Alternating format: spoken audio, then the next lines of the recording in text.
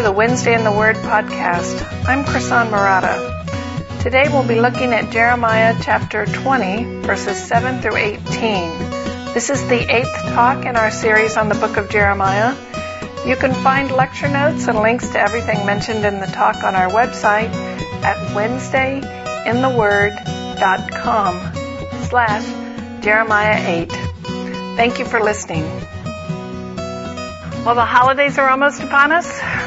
Thanksgiving's next week. You might not know that because of all the Christmas decorations that are up. But I was looking around and I found on NetDoctor, which is one of these online medical sites, they did a survey of depression at Christmas time, and almost half of their respondents said they dreaded Christmas. And when asked, if you're depressed, does Christmas make it worse? 57% said often or always. So why do people find the holidays so depressing? The majority of people, at least in this survey, blamed who they had to spend the holiday with. So contrary to how they would like to spend the holiday, they said they had to spend Christmas with their families, and that brought up all the tensions and, family, sibling rivalry and all that stuff. And then if you have separation, divorce, and singleness, people can be celebrating alone, making them feel isolated. And people who've lost a loved one are usually particularly mindful of that loss at Christmas time. And if you can't travel back to your hometown, you often feel left out. But, being surrounded by families and friends at holidays sometimes isn't much better because you have all the extra stress of you have to cook a lot more and you have to entertain a lot more and your house has to look perfect. And then all those long-standing hurts and family rivalries kind of come to the surface, and then there's the financial stress of all the extra money you're spending. So why are the holidays so depressing? Well, I'm bringing that up because the question we're going to talk about today is, why is life so hard? So why does the joy of Christmas, sometimes you think, I'm supposed to be joyful, but if you've lost a loved one, it just doesn't seem so joyful. And how do we get past all the expectations of life is going to be one way, but it's actually another way? Why is life so hard? So in the passage we're studying today, Jeremiah hits rock bottom, and he cries out asking that very question. At the beginning of the series, we looked at his call, and we saw how God formed him and how he was defining his role as a prophet, and there are several references in chapter 20 back to his call narrative. And there's a sense in which Jeremiah knows that God is writing his story, but he's not happy with the way God is writing it. It's just too hard. And I think we all feel that way at times. We look at our lives and we think, why did it turn out this way? Why didn't it turn out that way? Or we look at other people's lives and we think, well, if my life was more like hers, it would be so much easier. So we all come to this place where we ask, why is my life so hard? Why do I have to endure this particular problem or experience this pain or go through that situation? And in Jeremiah 20, we're going to see Jeremiah ask that same question.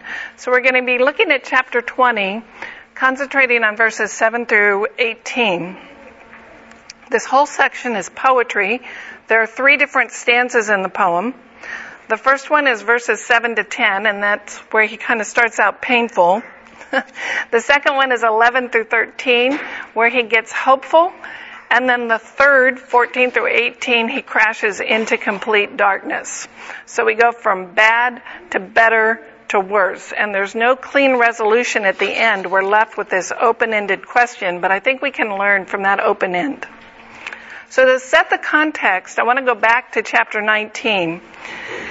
Just to set the stage, Jeremiah has been preaching about the coming destruction of Jerusalem, and chapter 19 ends with this. This is 19:15.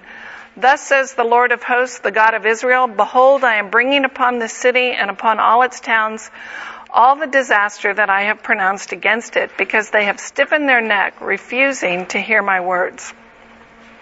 So we've talked before how Jeremiah was a prophet to the southern kingdom. He is preaching that Babylon is coming. They are going to win. They are going to level Jerusalem and take the people into exile, but that the exile will end. And you can imagine that was not a very popular message. The priests hated him because he's prophesying this temple would be destroyed. The people didn't believe him. They didn't want to listen to him. And Jeremiah crossed paths with one particular priest at several points in this book. His name is, I'm not sure how you pronounce it, but we're going to say it's Pashur.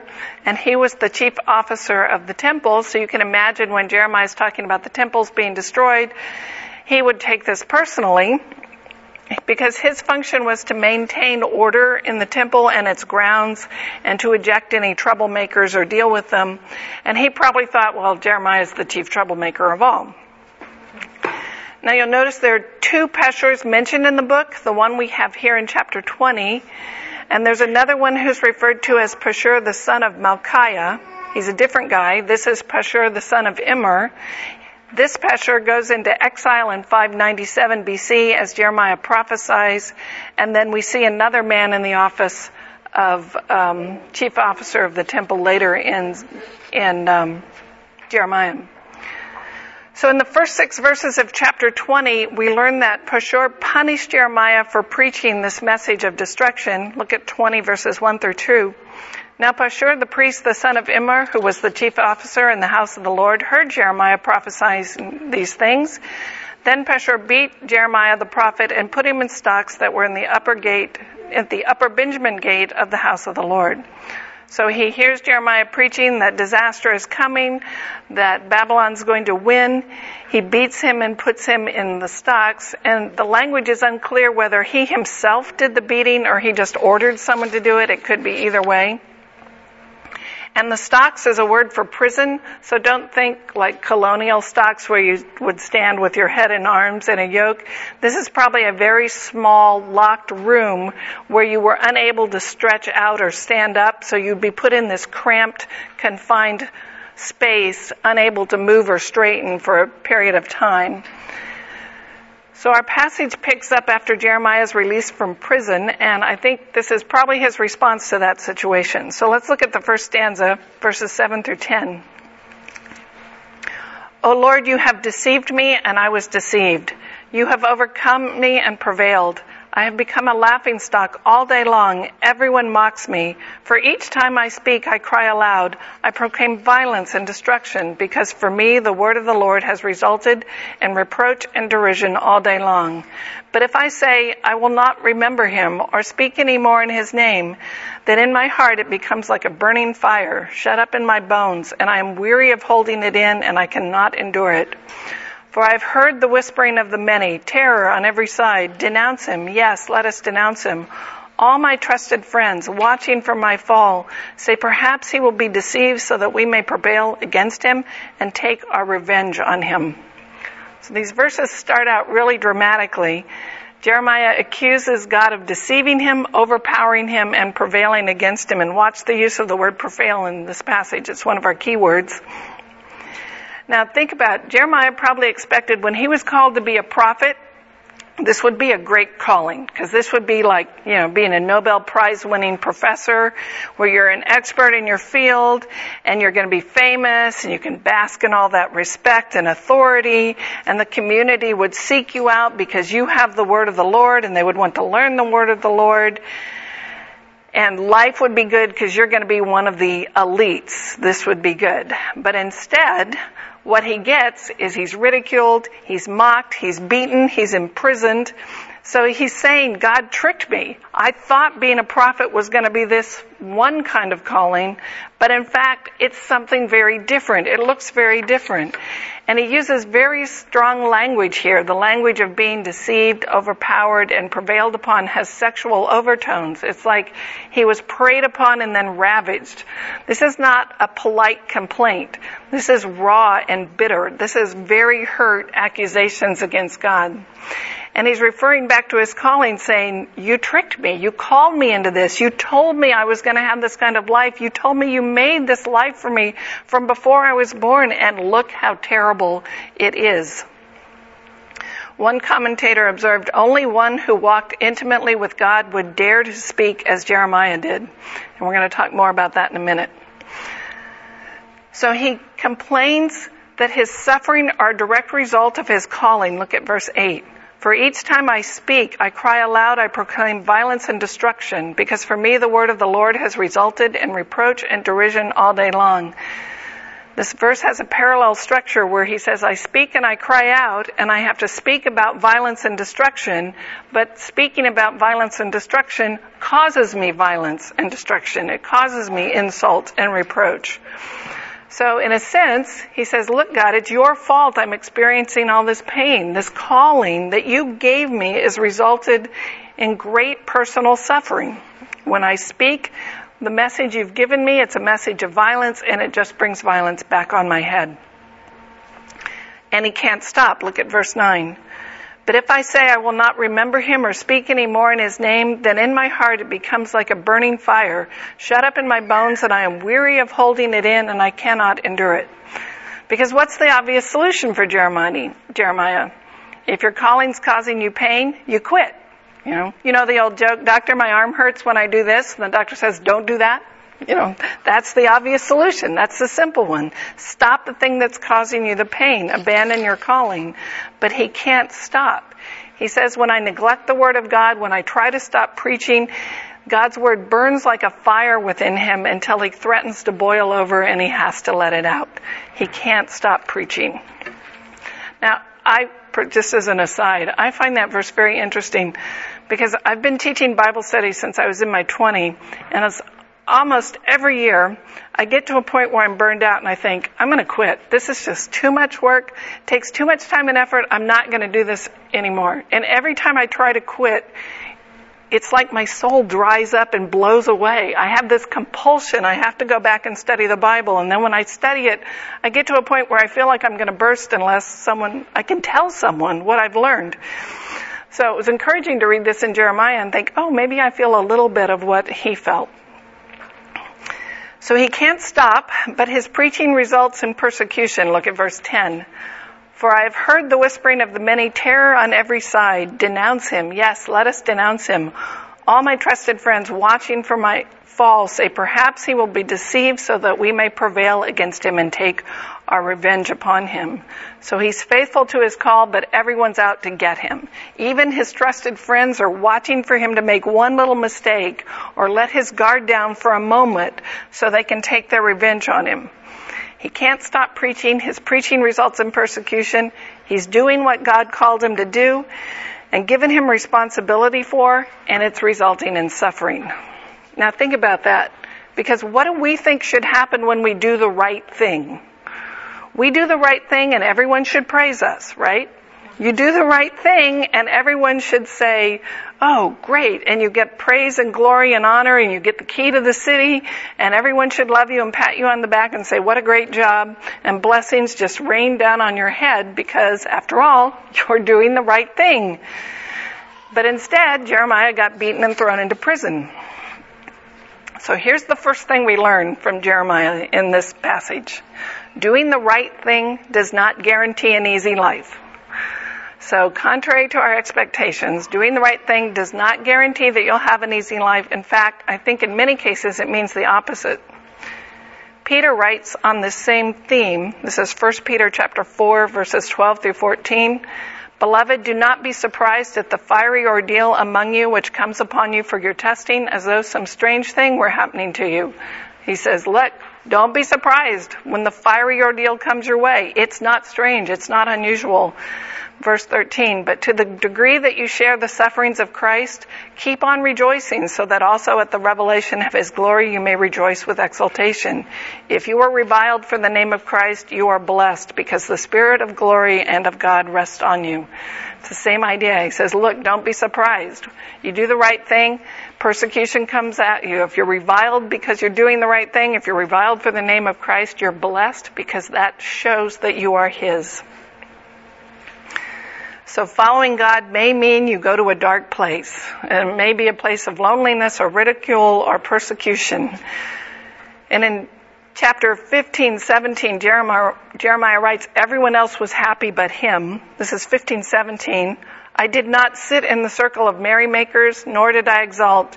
Because of your hand upon me, I sat alone, for you filled me with indignation. Basically, he's saying, I had no friends. I couldn't go out and have fun with my friends and do what they were doing. We know he never married. Says he has no rest and relaxation because of the job the Lord has called him to do. So our dark places may look different depending on what God has called us to. Some people in the world are being ridiculed, beaten, and executed even today for their following the Lord. That's not true for most of us here in America, at least for now. But God could call us into other kinds of dark places. Maybe it's not getting the job you want, or losing a friend, or being ridiculed for your faith, or not being able to get pregnant, or having a really difficult marriage, or a difficult illness, or just being lonely and not feeling connected to anyone around you. So I don't know where you're at now, what things you may be suffering or going through now or in the future, but we can learn from Jeremiah that this is normal. This can be a normal part of the Christian life. You may be doing the absolute right thing and it's still normal. It doesn't mean you've disobeyed God necessarily. And those places can feel hopeless. In verse 7, Jeremiah says God deceived him and prevailed against him. In verse 10, he says his enemies are deceiving him or hoping to deceive him and prevail against him. So he's trapped. No matter where he looks, it doesn't look good. Everyone's against him. And he's saying life is just too hard. The people around him are making it harder. God seems to be making it harder. And he says basically this calling does not seem to be such a good deal. Immediately after that, he goes into praise. His tone changes completely.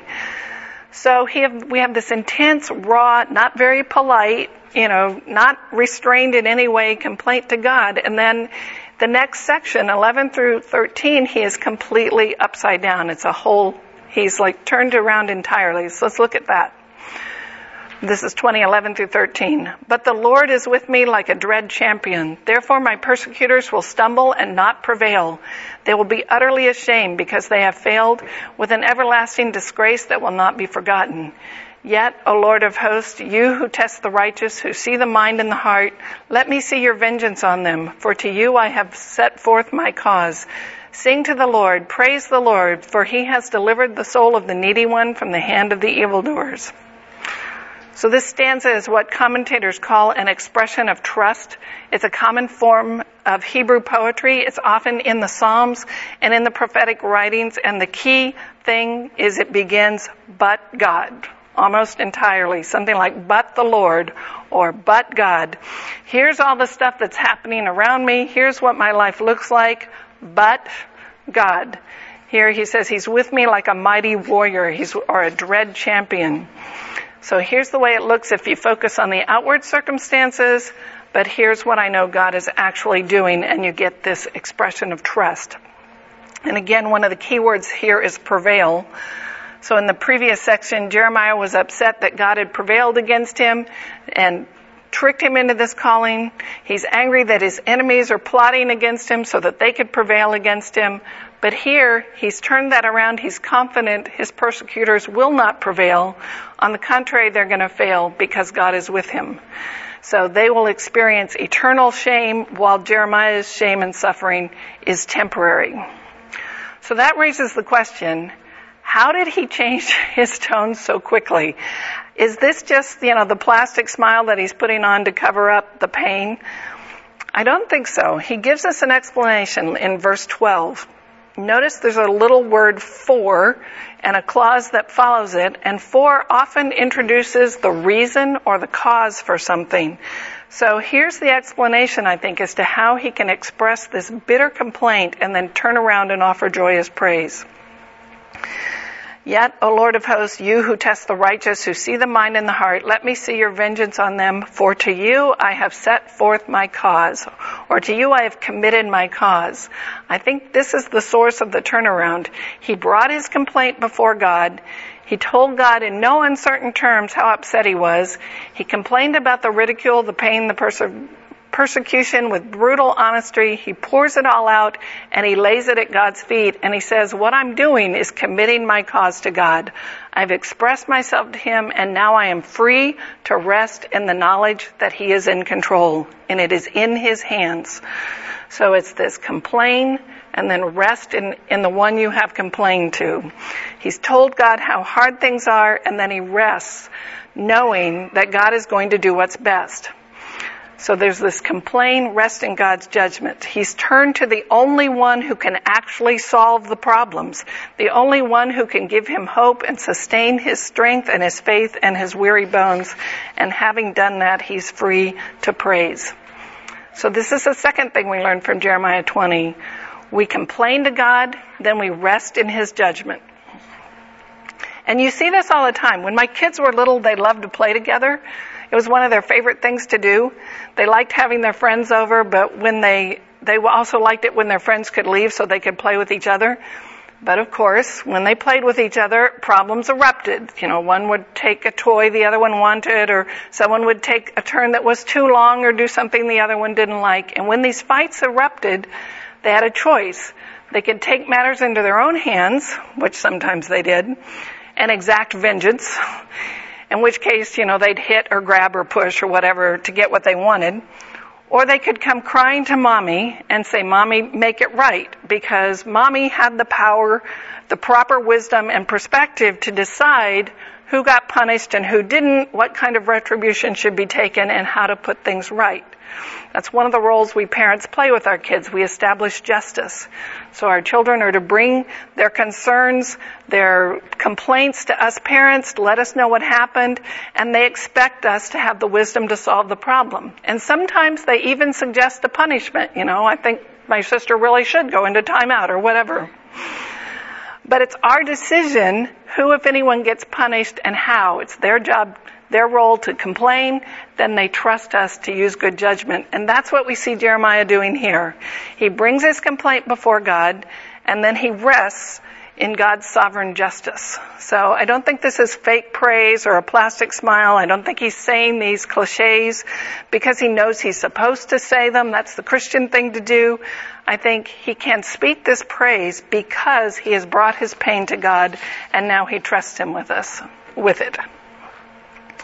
So that teaches us this two-part dynamic of expressing our pain to God and then trusting him for the outcome. This kind of complain, rest. We get those out of balance and we have troubles. We complain without rest, we're in trouble. Sometimes we can't rest because we haven't complained. So sometimes, we're full and overflowing with complaints. We can't believe what's going on. We complain to everyone who'll listen, to our spouses, our friends. And sometimes we complain to God, but then we forget to step back and say, I've committed my cause to him. I've told him honestly, brutally honestly, maybe how I feel and what's going on. Now I can rest. And other times, and I think this happens a lot in Christian communities, we expect people to rest before they've had that chance to complain.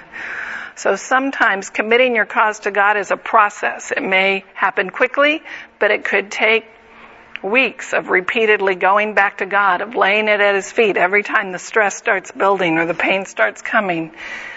But what's true, I think, of most Christian communities is we're very uncomfortable with unresolved pain or people in the midst of a hard time. So we want to fix it. We want it to get resolved right away. And we exert this kind of subtle pressure to say, move on to that praise thing, even if they haven't reached that place yet. So we want people to rest, but we have to be willing to give them time to sort through those emotions, to come through them, to bring their complaints before God. And that's I think that's what we want. We all have these list of phone numbers on our refrigerator, who you call in the case of emergency, the doctor, the dentist, the gas company, poison control. When something happens, we want to be able to call someone that knows what they're doing and then rest in the fact that they will make a good decision. And that's what we do with God. We complain, but we rest. That's a critical aspect, I think. And we see this in other scriptures. You see Moses complaining to God at times, David, Jesus in the Garden of Gethsemane is probably the quintessential one, the pouring out his heart and then not my will but your will. We see Paul at some time despairing of life. That's how we relate to God. In the midst of the pain, we go to him, we complain, and then we rest. So we started with his complaint, which God led him into this dark place because of his calling. We see his expression of trust and resting in God's judgments. And now the passage should end, right? We're done, good, wrapped it all up, and yet we have this next section where the tone changes again. He goes back to complaint, only this time it's darker, it's more painful, and it's more hopeless. This is him at his most raw. There's nothing held back here. So the first complaint is the kind of thing you might get if you ask someone at church on Sunday morning, how are you doing? And they say, well, things aren't very good right now. I'm having a tough time. This is what you might get if you ask them at 1 a.m., when they can't sleep and they're all alone and they're completely overwhelmed. This is Jeremiah falling apart. Look at 20:14 through 18. Cursed be the day when I was born.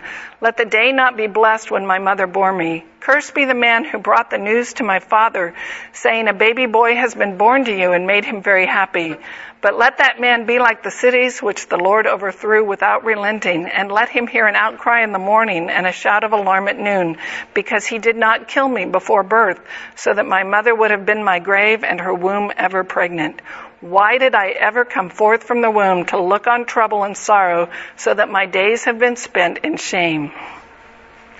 So he's cursing the day of his birth. This is a common explanation for people in difficult situations. We see it in the book of Job. We see it in things like Homer's Iliad and Shakespeare's Hamlet. The idea is no existence at all would have been better than what I'm experiencing right now. But he goes further than that, and he curses the man who brought the news of his birth. It's like, okay, it's not enough to say I shouldn't have been born. He's even cursing the messenger. Now, this is speculation on my part, but I think one of the reasons he's cursing the messenger is because he was a messenger. And that's what's causing him pain. The message he's burdened to deliver is what's causing all the pain. So I think he's lashing out at the messenger because he's tired of being God's messenger. And then it gets worse. As we keep reading, he's kind of sinking deeper and deeper, and he says, okay, it's not enough that to curse the day he was born, and the messenger, he says, why didn't that messenger kill my mother so that her womb would have been my permanent grave? That's pretty dark. You have to admit that. That is hitting rock bottom. And we're not used to seeing that kind of angst or emotion in the Bible. But we see Jeremiah here complain to God, trust him, and now we see him falling apart again. And I don't know about you, but I've had those kinds of meltdowns where you just feel terrible about life and you think there's no way you can get up in the morning, you can't face one more day. And I love the fact that in God's words we see a prophet who had this unique relationship with God hitting that same place. So here's the third thing we learn from Jeremiah. It's normal to experience both those highs and those lows. I think having this passage in the Bible suggests that this is a normal part of our experience as we follow God. We trust him sometimes, we fall apart sometimes we hit bottom. It's a normal part of the Christian life. But we're not really comfortable with Christians hitting bottom. We think, well, it really shouldn't be like that. Maybe you have some unconfessed sin in your life. Or maybe you just need to trust God more. Or maybe you're not doing this or that or whatever. And there's this attitude in Christian circles sometimes that it's not okay to struggle. That it's not okay to struggle like we see Jeremiah struggling here. And yet that doesn't make sense with what we see in Scripture. The Bible shows us Jeremiah cursing the day of his birth. We see David looking back over his life after the Absalom story with deep regret and depression.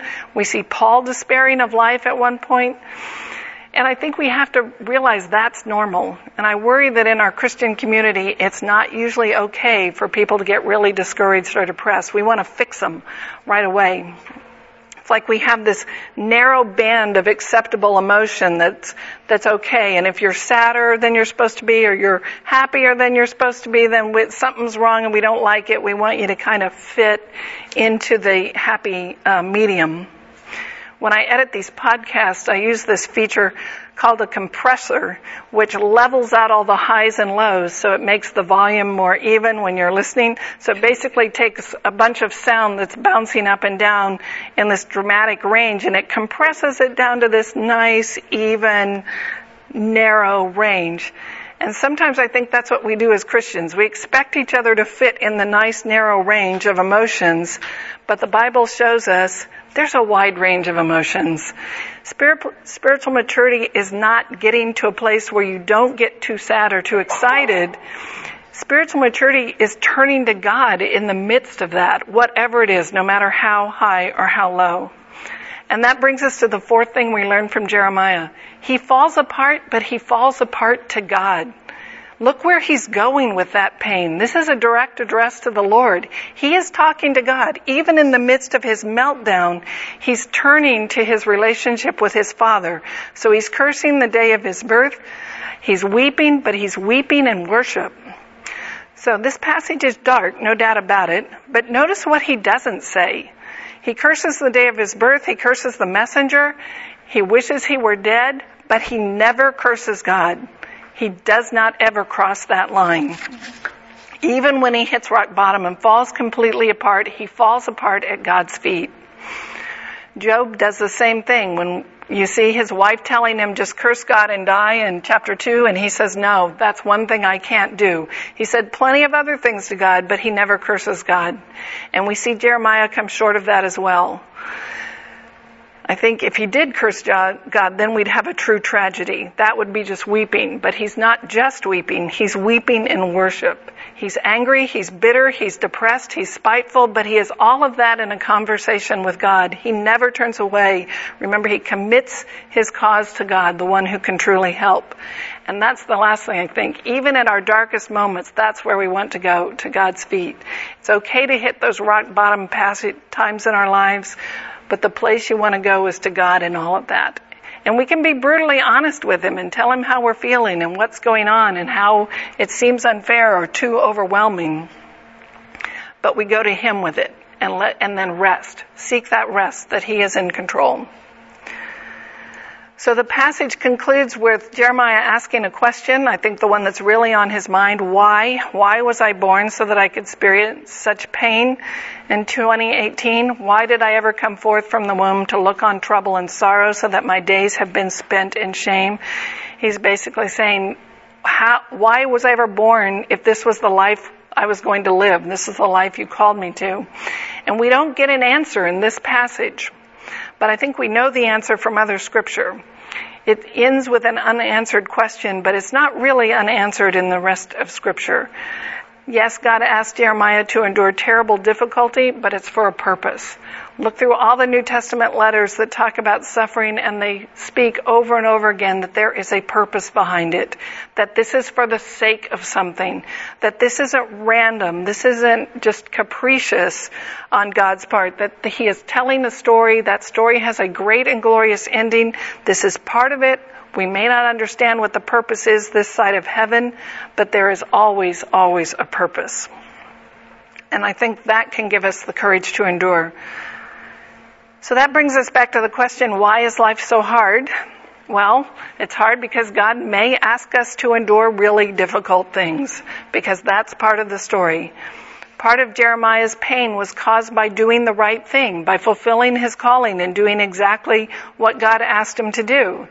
And the Bible is pretty clear that just as the world hated and persecuted Jesus for the message he brought, so Jeremiah is persecuted and hated for the message he preached. And we will be hated and persecuted at times because of being Christians.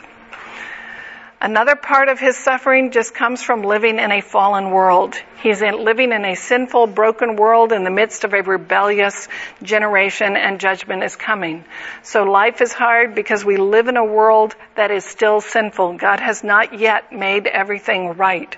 We have hope. We wait for the kingdom of God. We wait for the day of justice, when God will finally free us not only from the penalty of sin, but its presence and power. So we wait for the Lord to come back and set things right and take us home. But in the meantime, we're going to experience the consequences of our own sin and the sin of those around us. That's just part of living in a fallen world.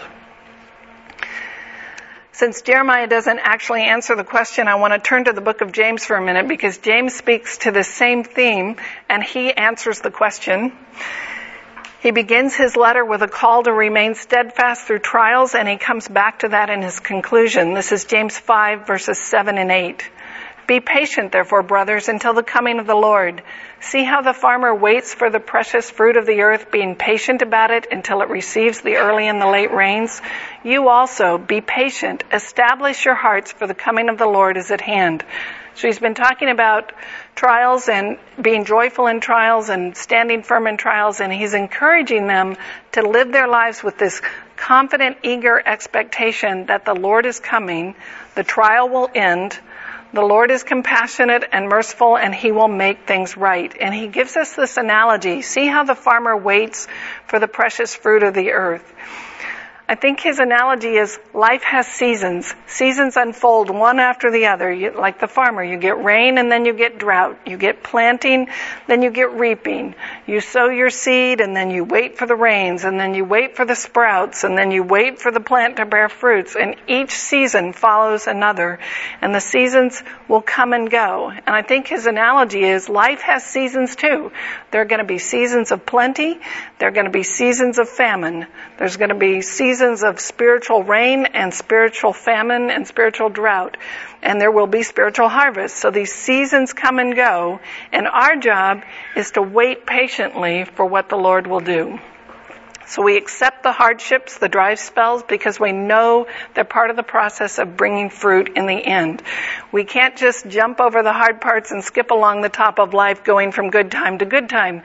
That's not how it works. There are peaks and valleys. So we wait, standing firm in the promises. So in agriculture, we get hardship is reasonable because farmers know there are ups and downs. There are going to be rains, and then there's going to be drought, and then there's going to be flood, but eventually there will be a harvest. And James is saying trials in life are like that. They will end. They have a purpose. Their purpose will be revealed. And our job is to wait patiently. Now, he's not insisting that we be happy in trials.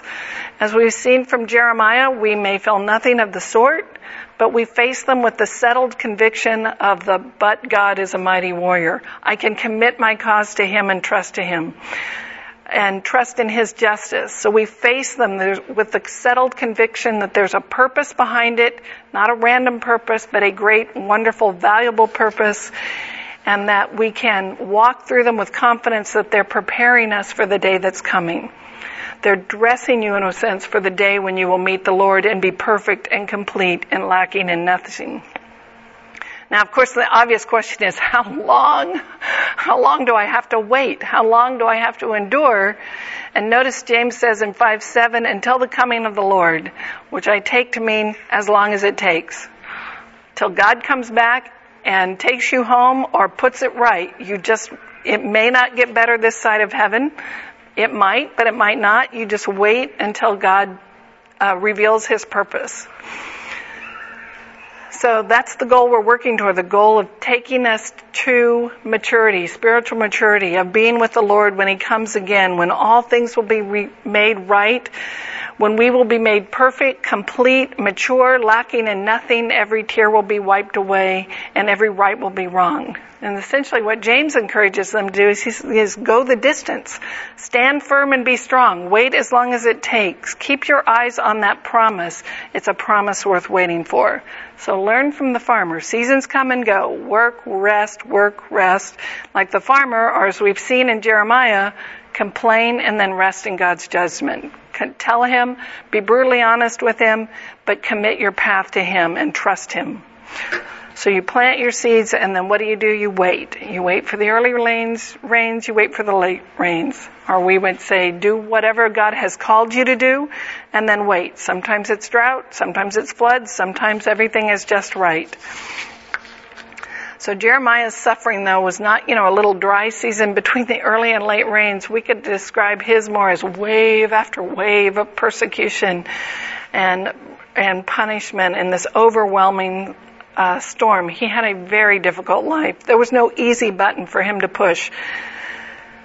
So we don't see him answering in this passage, why is my life so hard? But we see other scriptures saying, in the end, there's a purpose for it all. In the end, there is a God behind everything. He's redeeming. He's working. He's putting things right.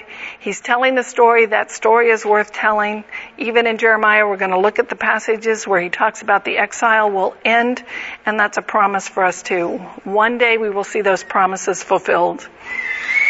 We will see the wonderful, glorious goal that all the trials have taken us to. Paul writes in 2 Corinthians 4:17, "For this momentary light affliction is preparing us for eternal weight of glory beyond all comparison." He's talking about what Jeremiah is just going through. He calls it light momentary affliction. You know, that didn't seem so light, what we were reading. And yet his point is, compared to what's coming, compared to the glory that's coming, it's not even comparable. This momentary light affliction is preparing us for an eternal weight of glory beyond all comparison. That's the promise. The trial will end, and it is taking you someplace you really want to go, to a place of a strong, mature faith that will stand on Judgment Day and be washed clean by the blood of Jesus. So one day, the trial will end. One day, the purpose will be revealed, and it will be more wonderful than we can ever imagine. Because the day is coming. It really is coming when God's going to turn to his Son and say, "It's time. Go and bring my children home." That day is coming, and it's our job to wait patiently for it. Let's pray. Father, we know that life is hard, and I just pray for each person here, because I know in a room this size there are people experiencing some really dark times. Maybe they've already hit bottom, maybe they're about to hit bottom, and I just pray that this truth would ring through to them, that we would know that you are our God in the hard times, whether it's joy or pain, whether it's darkness or light in a specific moment in our lives, that you are still God, and we can worship you in all of it. And I pray that for each of us, as we face those difficult times, that you would keep our faith strong, keep our hearts turned to you, and that it would be a time of strengthening us in our relationship with you, and not a time where we are tempted to turn away. And we ask all this in Jesus' name. Amen.